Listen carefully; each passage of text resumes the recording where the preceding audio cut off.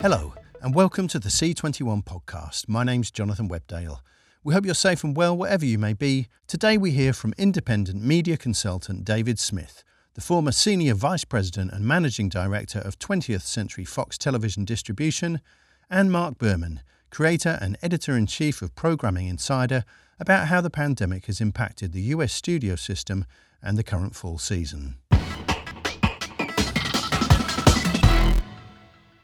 David Smith is an independent media consultant who was previously Senior Vice President and Managing Director of 20th Century Fox Television Distribution and before that Head of Acquisitions at Sky One.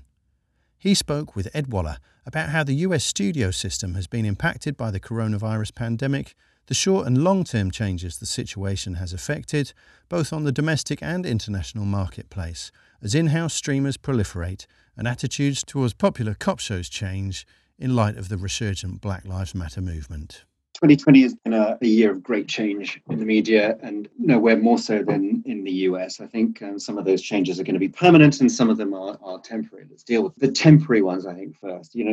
Obviously the shutdown to production is reopening gradually at first, and I think over time that's going to increase. So those TV programs, movies will, of course, go back into production over the course of the next few months. Schedules will be replenished. Advertising dollars will flow back into the networks, but I'm not quite sure if they're going to flow in quite the same way. I'm not quite sure if the programs are going to look quite the same. Our lives will have been changed by the events of the past 6 months, and I think in many ways we aren't going to go back to the way that we were doing things before. COVID has accelerated change and amplified changes that were already happening, and not just in media, but in other industries as well. And so I think for the US television business, it is tilted much, much more quickly and more decidedly towards direct-to-consumer. Hollywood studios are moving away from being production and distribution entities to being consumer and data companies, and a lot of that change is painful for individuals, but it is underway in a very clear way. So I think 2020 and COVID, certainly those changes are going to be, many of them, permanent. So we'll see how those unfold. What about the impact on the traditional TV broadcast landscape, such as pilot season, fall season, mid-season, all the production that associates around that? Are they going to go by the wayside, or are they going to just have a little blip and return next season? What do you think? I think for upfronts, I can imagine upfronts returning in a normal manner next year. Obviously disrupted this year, and a whole advertising cycle has been changed. I think that will probably revert back to the norm next year. Pilot season, I'm not so sure. I think when you look at the fall schedules, really pretty much until November, there are very, very few scripted new series in those schedules, and a huge amount of unscripted content that's going to air. Some of that content's going to work. Some of that's going to stick around. So I can imagine that scripted has been a little bit challenging for networks in the previous few years anyway. I can imagine those challenges remaining. I can imagine quite a lot of the unscripted content remaining in place. And so whether that involves a return to the same pilot season rhythm and volumes going forward, I'm less certain. We saw a lot of changes to the way that networks, particularly the broadcast networks, get their shows. Yeah. Previously, as we've seen, they would have commissioned a whole load of pilots and selected those pilots. But I think we saw a lot of networks taking shows from summer and bringing them into fall. We saw some networks just cherry-picking shows from their own SVOD partners, their own SVOD services, and even shopping further afield. Tell us a little bit about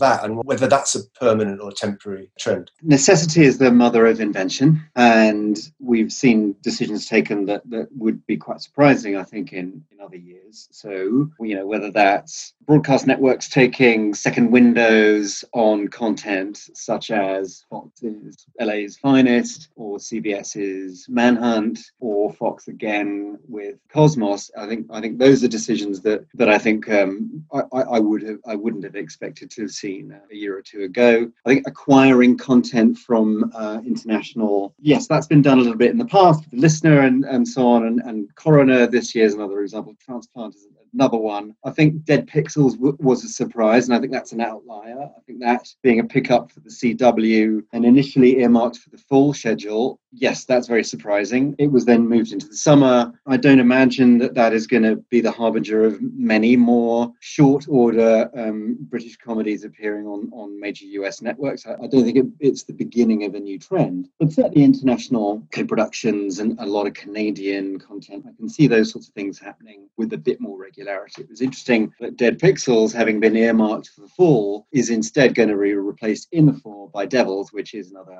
international co-production. So I can see decisions like that being taken, and certainly in areas that are away from the full schedule. So summertime, I think it's room to experiment, and I think you'll see a lot of those experiments taking this year. Some of them are going to be successful, and we'll see those repeated. So does it mark a sea change? Probably not, but the change will be gradual, and some of the changes that have been enforced this year will be successful. The role of Canada seems to be growing in importance, not just as a place to just grab things when need arises, but in terms of runaway productions, because of their management of COVID might have been a little bit better. Obviously, drama imports, but also as a co-production partner going forward when a lot of the networks are going to be much more risk averse. Are we seeing a sort of a growth in the role of Canada as a partner for American network? I think we'll probably see a growth in Canada in importance for international co-production as well. If you accept that many of the US studios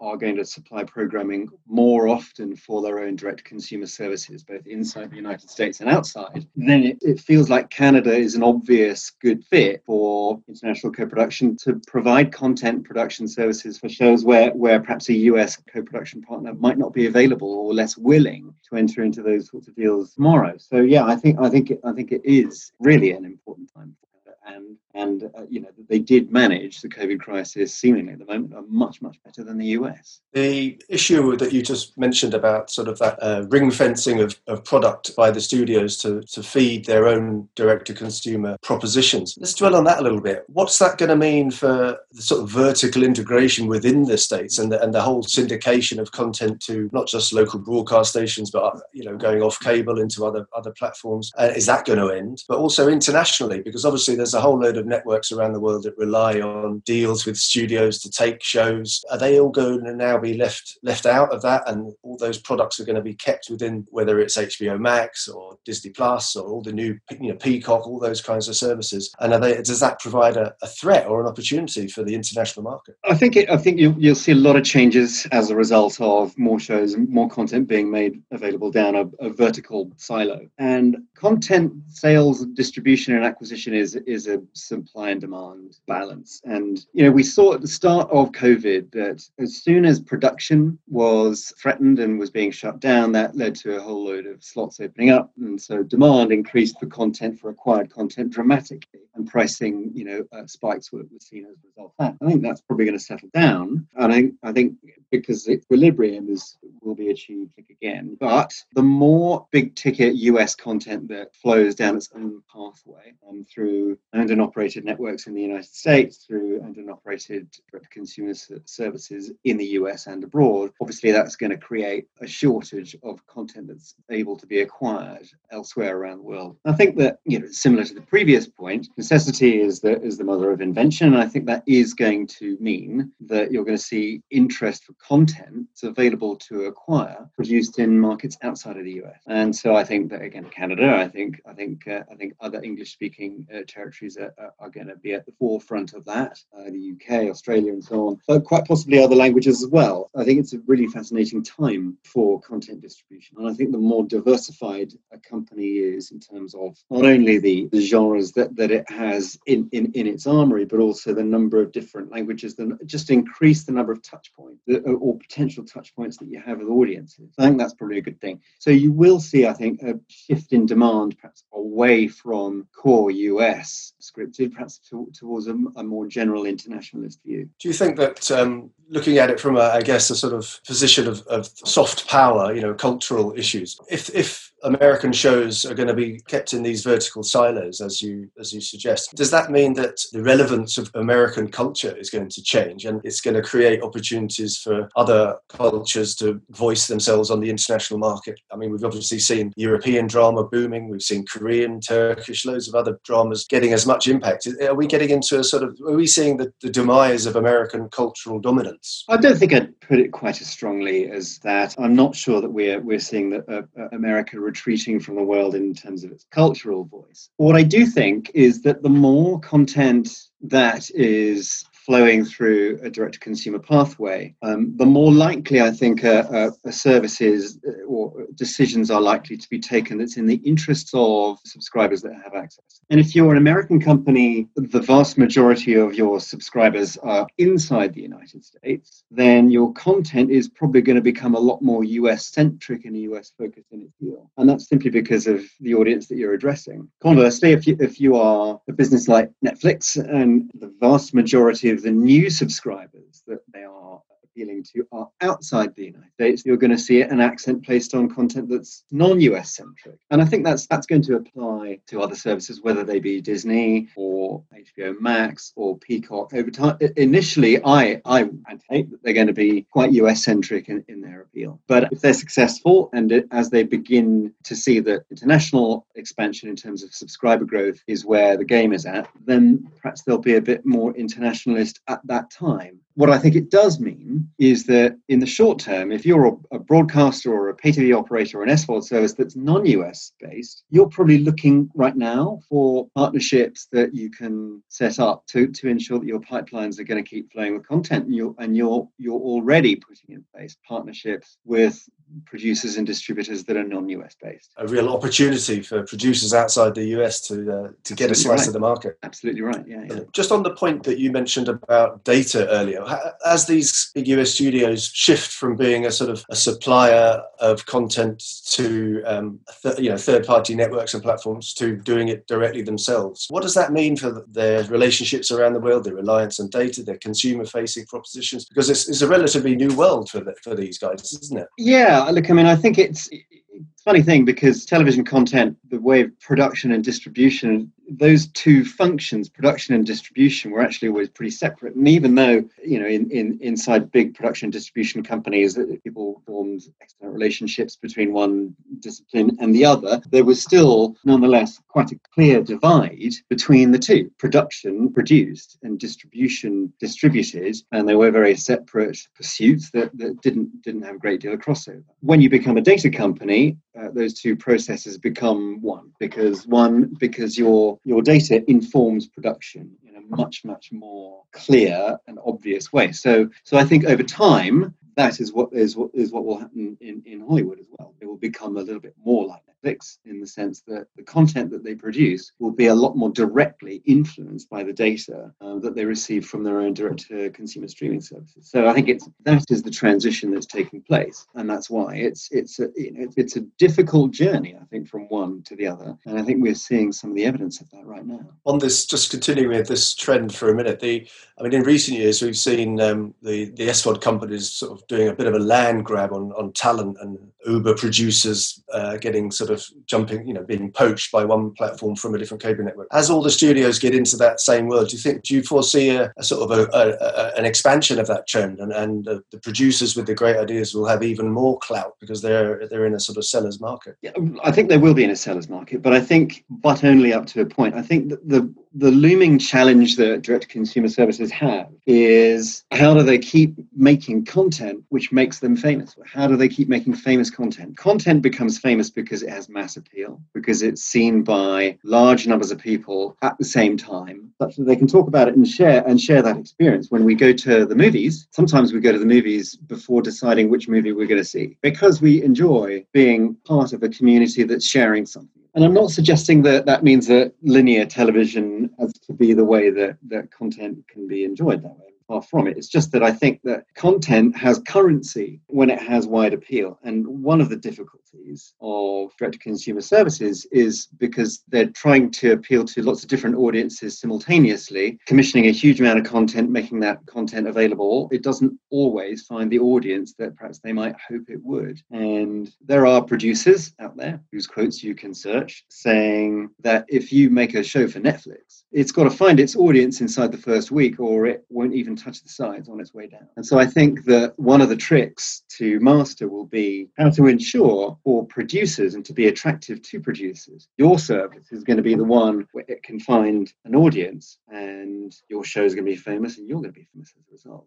That I think is something I think that needs work. Another trend, another thing that happened this year is obviously the Black Lives Matter movement. One of the consequences is the sort of reassessment of cop shows in America, very much driven by BLM. We've seen shows cancelled. We've seen people not pitching as many. Tell us what the consequences of that reassessment of cop shows might be for the domestic market, because cop shows obviously drive a lot of networks and the whole syndication business and things like that, but also on the international side of things as well. Firstly, I think looking at the basic construct of cop shows, and I'm sure I'm not alone in not having paid enough attention to how it is that these shows are constructed. It just seems natural that a good cop would break the rules in order to achieve an outcome inside a show. And I think that if you repeat that message over and over again, it becomes quite clear how easy it would be for rule breaking to be an accepted part of a job. I think that it's pretty clear that needs to change. The cancellation of cops, I think, is one of the more obvious examples. But I think it would be interesting to see what would happen if writers' rooms were more diverse. I think that would be a really interesting first change. I think secondly, I think it would be interesting to see what would happen if, in response to a dramatic incident, if instead it was a different first responder who showed up to a scene rather than necessarily a cop with a gun. I think that provides perhaps opportunities for production, a pathway forward to turn a different course. I'm sure those directions are going to be taken. What does it mean for international? I think the good news is that content is compelling or it is not compelling for many, many reasons. And it doesn't have to be because they're cop shows or crime shows or medical dramas or because protagonists are white or black. Good drama is good drama. And I think as long as drama is compelling, as long as characters are sympathetic, or that there are people that you can root for inside of shows, I think the composition of how that's put together is really secondary. I think for international going forward, I think that as long as the content is compelling, I don't see any reason why there should be any change in demand for content. But nor do I see a huge reason right now why internationally, why shows that might be problematic now in the US won't still be run in schedules around the world. A lot of the cop shows, not just cop shows, but dramas generally, in recent years from America have been seen as a little bit too American, or they're addressing issues which are sort of kind of unique to America. And that has driven a lot of Europeans to produce their own cop shows. RTL and TF1 being a good example of them producing the kind of procedurals that they weren't necessarily getting from America anymore. Do you think that side of things might grow? Other countries doing it for themselves, as it were? Yeah, well, I completely agree, but I think it's a separate issue, and I think that was happening already. I think that there were increasing signs of a more domestic-centric way of doing things in countries right around the world. And because production has been increasing everywhere, there's been an opportunity for everyone to say their own piece about their own culture. So I think that was happening anyway, and I don't imagine it's going to slow down, but I do think that they're separate issues. What I think feels clear is that 2021 is going to be a very different year to 2020. And I do think that there are going to be opportunities for production companies and distribution companies right around the world to spread their wings and to take advantage of a completely different landscape. I think the US will open up and become a lot more open to content from right around the world coming in, whether that be via co-production or via acquisition. Because some of the changes that we're seeing right now will last. So I think that's pretty good news for everyone. I think the key thing is to get back into production and to get those schedules operating at full speed again. And then I think that we can probably see what changes have really left their mark after COVID. I think it's still a little bit early to say exactly what's going to happen and what's not. But I do think that overall, the general direction of travel is towards openness. and is towards embracing different cultures, different voices, and I think that's generally true of everywhere around the world. So I think that means good. It's good news if you are in the business of storytelling.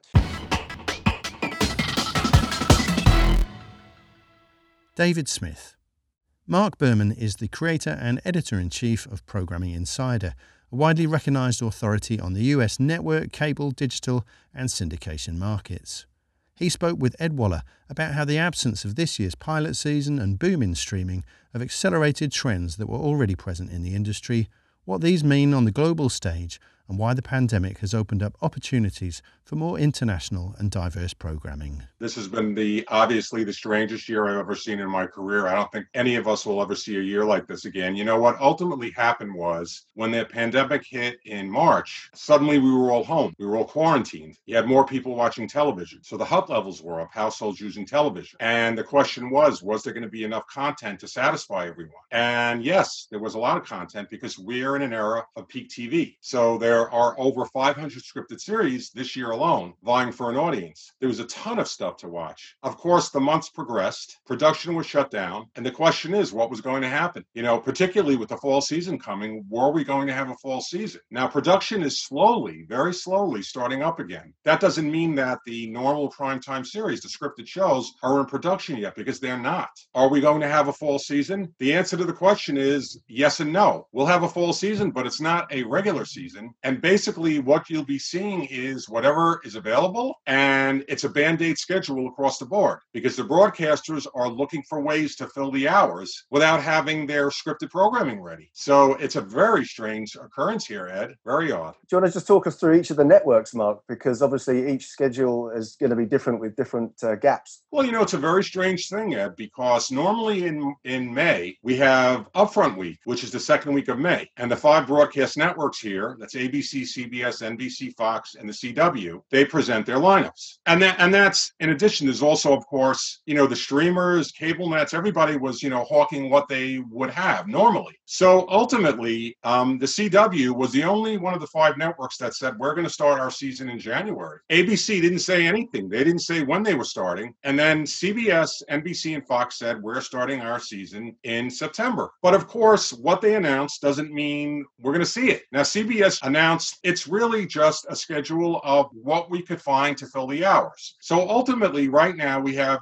Big Brother, which is 3 hours a week, which started late, and it's going to run until the end of October. We've never had that in a fall season. We have Love Island that just came back. That's going to populate 3 or 4 hours a week. So already on CBS, you're going to have 7 hours of Big Brother and Love Island, or whatever it is. And then, you know, they're bringing back Undercover Boss. Survivor's not going to be ready. So we have a season of The Amazing Race, which was held over from last year. We have a sitcom called One Day at a Time that normally would be running on Pop TV. We have 60 Minutes, of course. We have a new edition of 48 Hours. They have a non-scripted version of FBI. So realistically, what you're seeing on CBS, it's nothing that would have been normal. And then, of course, there'll be a lot of repeats. So for fans, let's say, of NCIS, of, you know, FBI, you know, those shows, they're not going to be ready in the fall. So my prediction is, with luck, we'll see those again in January. You're not going to have a full season of episodes either. So hopefully, if you're a fan of, again, NCIS, or maybe Young Sheldon, or whatever you're a fan of, you'll get 13 episodes next season. Nobody knows yet. So that's across the board. The 5 broadcast networks are just finding things to populate the lineups. Now, CBS found a drama on Spectrum Originals that they could air. The CW basically has, you know, they have a new non-scripted series. I believe it's called World's Funniest Animals. They have Masters of Illusion they're going to run on Sunday, which they normally wouldn't have had on in the fall. They're not going to have any of their scripted shows that they normally would have had. But they went and they found some stuff, you know, internationally, Canadian. So realistically, the 5 broadcasters are finding other ways to populate their schedules. On CBS again, they decided, let's take Star Trek Discovery, which is on its streamer, CBS All Access. Let's put it on 1 day a week. And that's a very good idea. So NBC, they have Peacock now. So they could go to the well and pick out shows, you know, on Peacock. ABC has Disney Plus, so they could go to Disney Plus. And I will say this, the one thing the broadcasters did was they didn't stop. You know, during the pandemic, they said, let's find other ways to do things. So you started seeing all these virtual shows. You started seeing things, you know, the Disney Family Sing-Along, where Disney stars are singing in their bedrooms. It was a way, how could we fill the airwaves? We had some fun stuff like, the old sitcom The Nanny did a virtual read, a table read. So we got to see stuff like that. So realistically, this is a fall season of what the networks told you is not happening. It can't. They're not ready. So they're just, and this is a good thing for Canadian production, for international stuff. There's a lot of good shows out there, as you well are aware of where you are. So we're going to be seeing more of that here. And I think that's a very good thing, because look at Netflix, for example. They have shows from all over the world that we normally wouldn't see. It's a great idea. Let's do it. Let's go to the well and put stuff on here. But this is very strange here. So taking the sort of the longer view, Mark, do you think this is going to finally put the nail in the coffin of broadcast television and drive more people to OTT services like Disney Plus and Netflix, or is it just a temporary thing? Well, here's what happened during the pandemic. There was one clear winner during all of this. Its name is Netflix. I mean, I personally can tell you, I sat here and found a ton of stuff. And everywhere I went was, let's see what Netflix has. Let's see what Netflix has.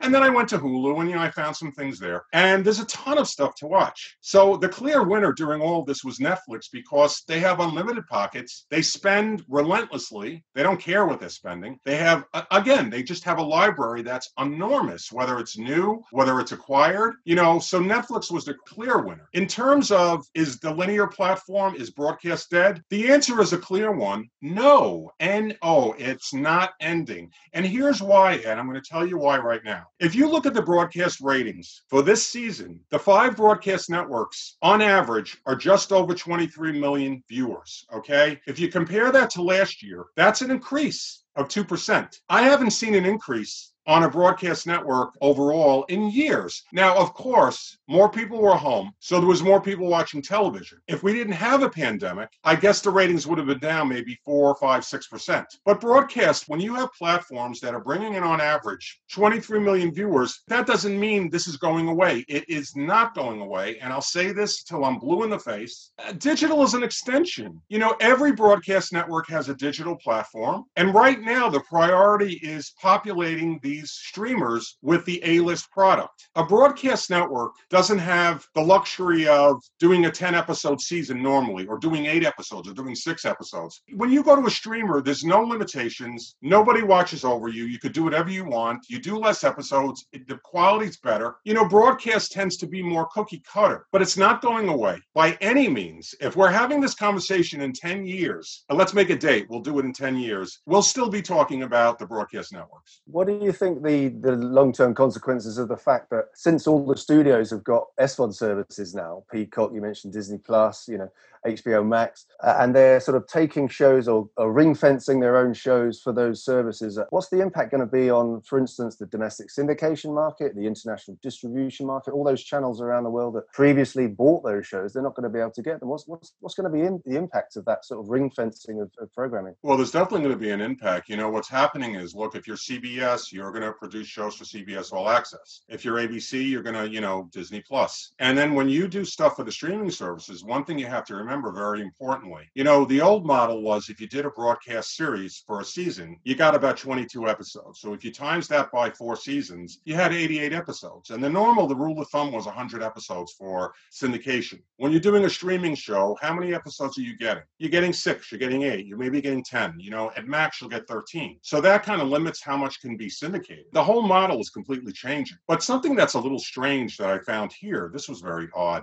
Peacock from NBC Universal launched on July 15th, and they announced that they made a deal with CBS, some of the CBS library shows, the Viacom CBS shows, which I thought was strange because they're a competitor. So they're kind of mixing and matching programming. So I think the bottom line is what existed from, in syndication in the old days just doesn't exist anymore. It's just a very different model. So when you're producing something now and you're, a broadcast network, you're also working with your digital platform. And, that's just the way it is. And in terms of syndicating shows, we still have shows that are syndicated. Schitt's Creek, for example, that's going to be starting here in syndication. You could start seeing that in repeats. And that didn't have a broadcast window. That was a whole different model. So it's different, but it's not dead. And it's just changing. But everything now is in-house. And if you're a broadcast network, like let's say NBC, let's use NBC for an example. One thing they're doing is they have a new Law and Order show coming up on Peacock. So realistically, they're taking, their model, their broadcast model, they're understanding what resonates, and they're bringing it over to streaming. And they could do a show, a Law and Order on Peacock can be done differently than on NBC because you don't have any, you could do whatever you want. But I think they'll stick to the model. I think the networks, are very heavily concentrated on streaming right now. That's their baby. And then you have a platform like HBO Max that didn't get off to a great start, so they really have to work on, finding things. It all comes down to the quality of the show. It has to be a good show that people want to watch. Doesn't have to win Emmys. It could be Fuller House, with some screeching kids and canned laughter. But you have to find stuff that people want to watch. And Netflix has done that amazingly well. They just find things that resonate. So I'm in the middle now. It's interesting. I'll tell you, it's interesting. I found a show that was running on FX called Pose. And I'm at the end of season 2. I love it. I just love it. But I'm not watching it on FX. I'm watching it on Netflix. So, in terms of off network, Pose is a show that how many episodes? We had, I think, 8 in season 1. I think there's 9 or 10 in season 2, and it's running on Netflix. So that's off, FX. So the whole model's changed. This mood that you mentioned about buying in shows from international and even sort of, co-producing shows with Canada and things like that, which is obviously brought about by the production going on hiatus. Do you think that's something that might become a permanent shift, or will it just be a temporary measure to, as you say, to plug the gap like they did during the writers' strike all those years ago? Oh, I think it's going to become a permanent shift. I really do. You look at the streaming services. Now, here's the key to a streaming service to have a successful one. You have to have a very vivid library, okay? The mistake that Apple TV Plus did was they launched without any library. They said, we're going to introduce 7 or 8 new shows, and throughout the year, we're going to have new shows. That's not enough. It's not enough. Because, again, a streaming show with 6, 8, 10 episodes,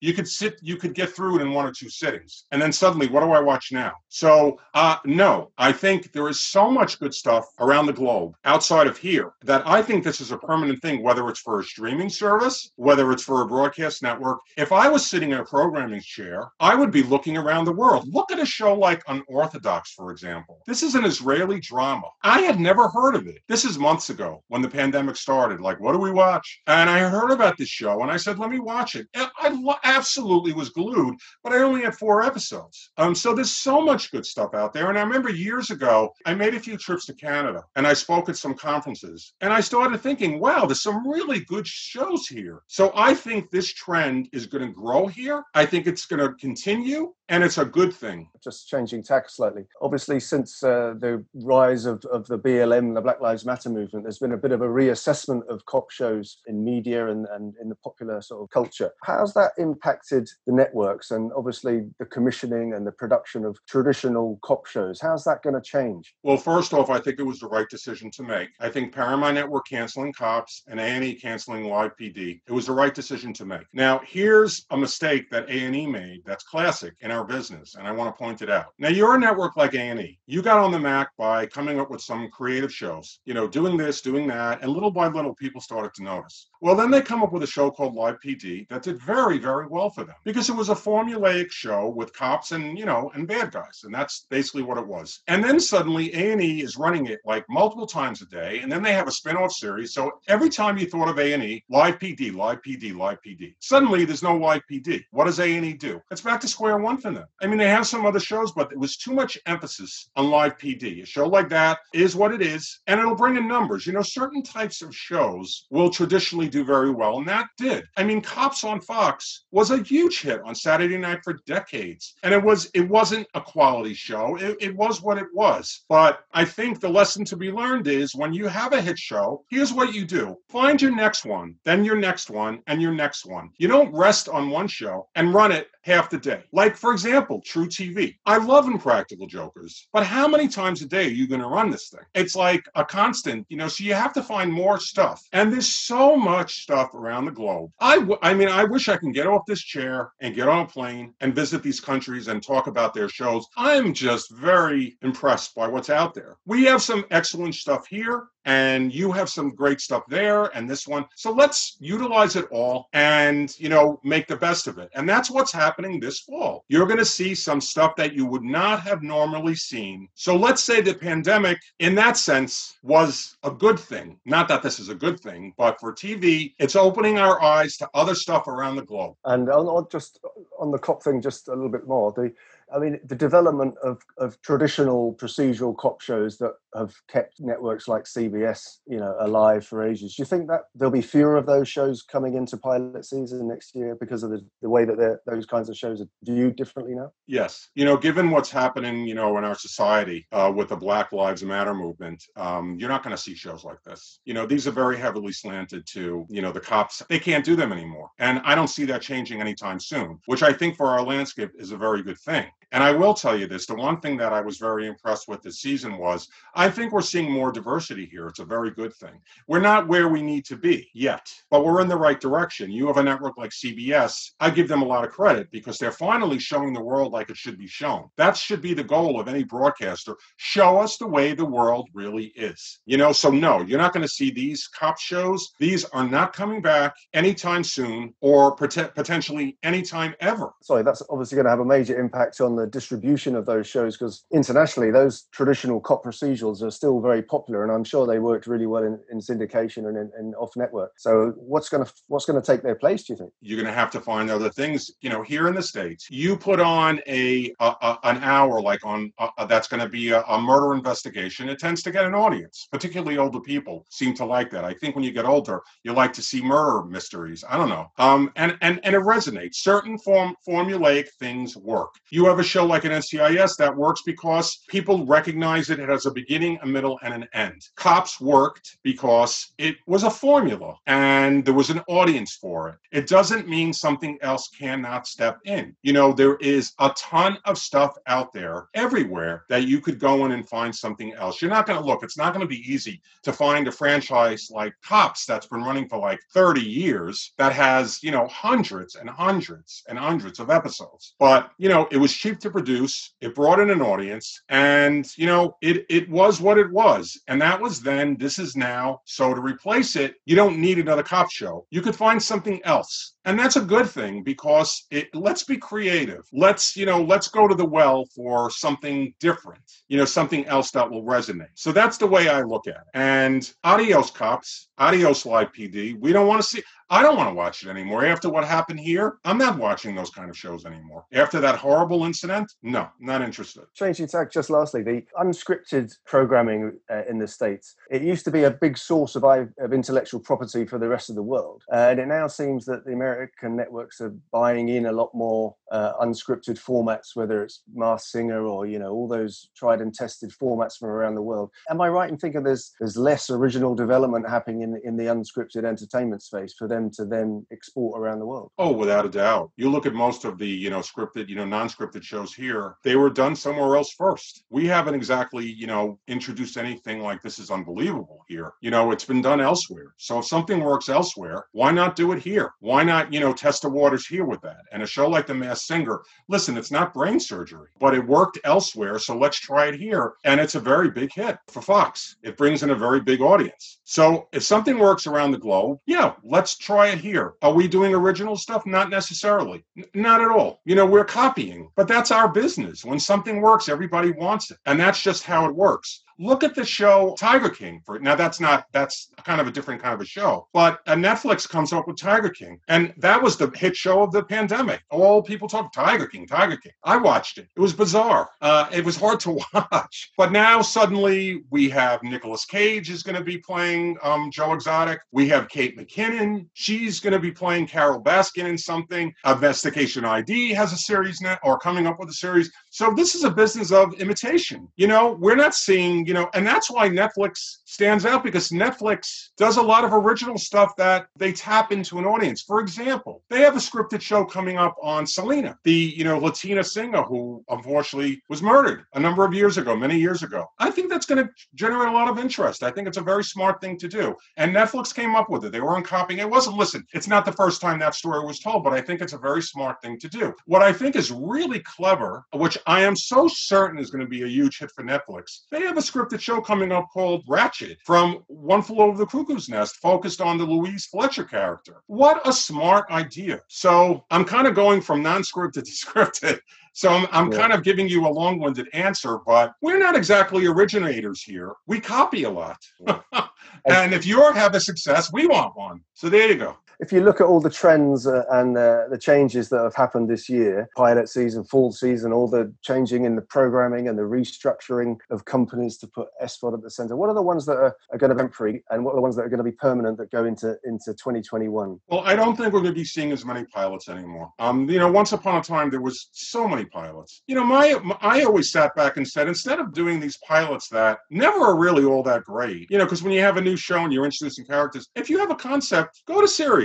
Get straight to order. Save money on the pilot. And unfortunately, pilot season was completely on hold. It was disrupted, which is why you're not seeing a lot of new shows. And I'll give you a stat head. We have the broadcast networks this fall have announced 8 new shows. Okay. Last year at this time, they had 17. And if you included midseason, last year, there was like 37. This year, there's 17 or something like that. So it's less than half now, which is a good thing because peak TV is finally peaked. So I think you're not going to be seeing as many pilots. I think, as I said earlier, another trend that's going to stick is this going to the well and finding other productions to fill the airwaves. And it doesn't have to just be to fill the airwaves. You could find a really quality show that ran wherever and put it on here. The same way, Netflix did with Unorthodox or however many other shows it does that with. So I think that's here to stay. And I think that's a very good thing. I don't necessarily know if in the future a broadcast season is going to be 22 episodes anymore. The broadcasters at this point might decide, let's cut back a little. We don't need as many episodes. They might do that because we've been seeing that little by little. And I also think one trend here that has always been very maddening, in my opinion, the third week of September is the start of the season. Why on earth do the broadcast networks have to introduce the majority of their new shows in 1 week? Why not spread it a little bit? I mean, why are you suddenly plopping 20 new shows on the air in 1 week? So spread it out a little bit. So maybe that's something they'll consider also. So in this horrible pandemic, where we've been quarantined,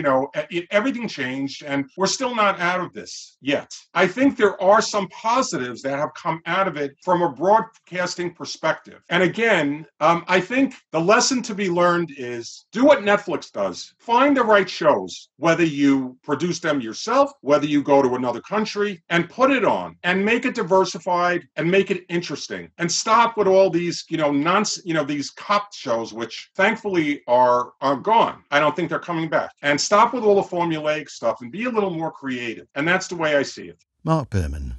That's all for this episode. There'll be more from the podcast tomorrow. But in the meantime, stay safe and stay up to date with all the latest developments by following C21 online on mobile and social media. Thanks for listening.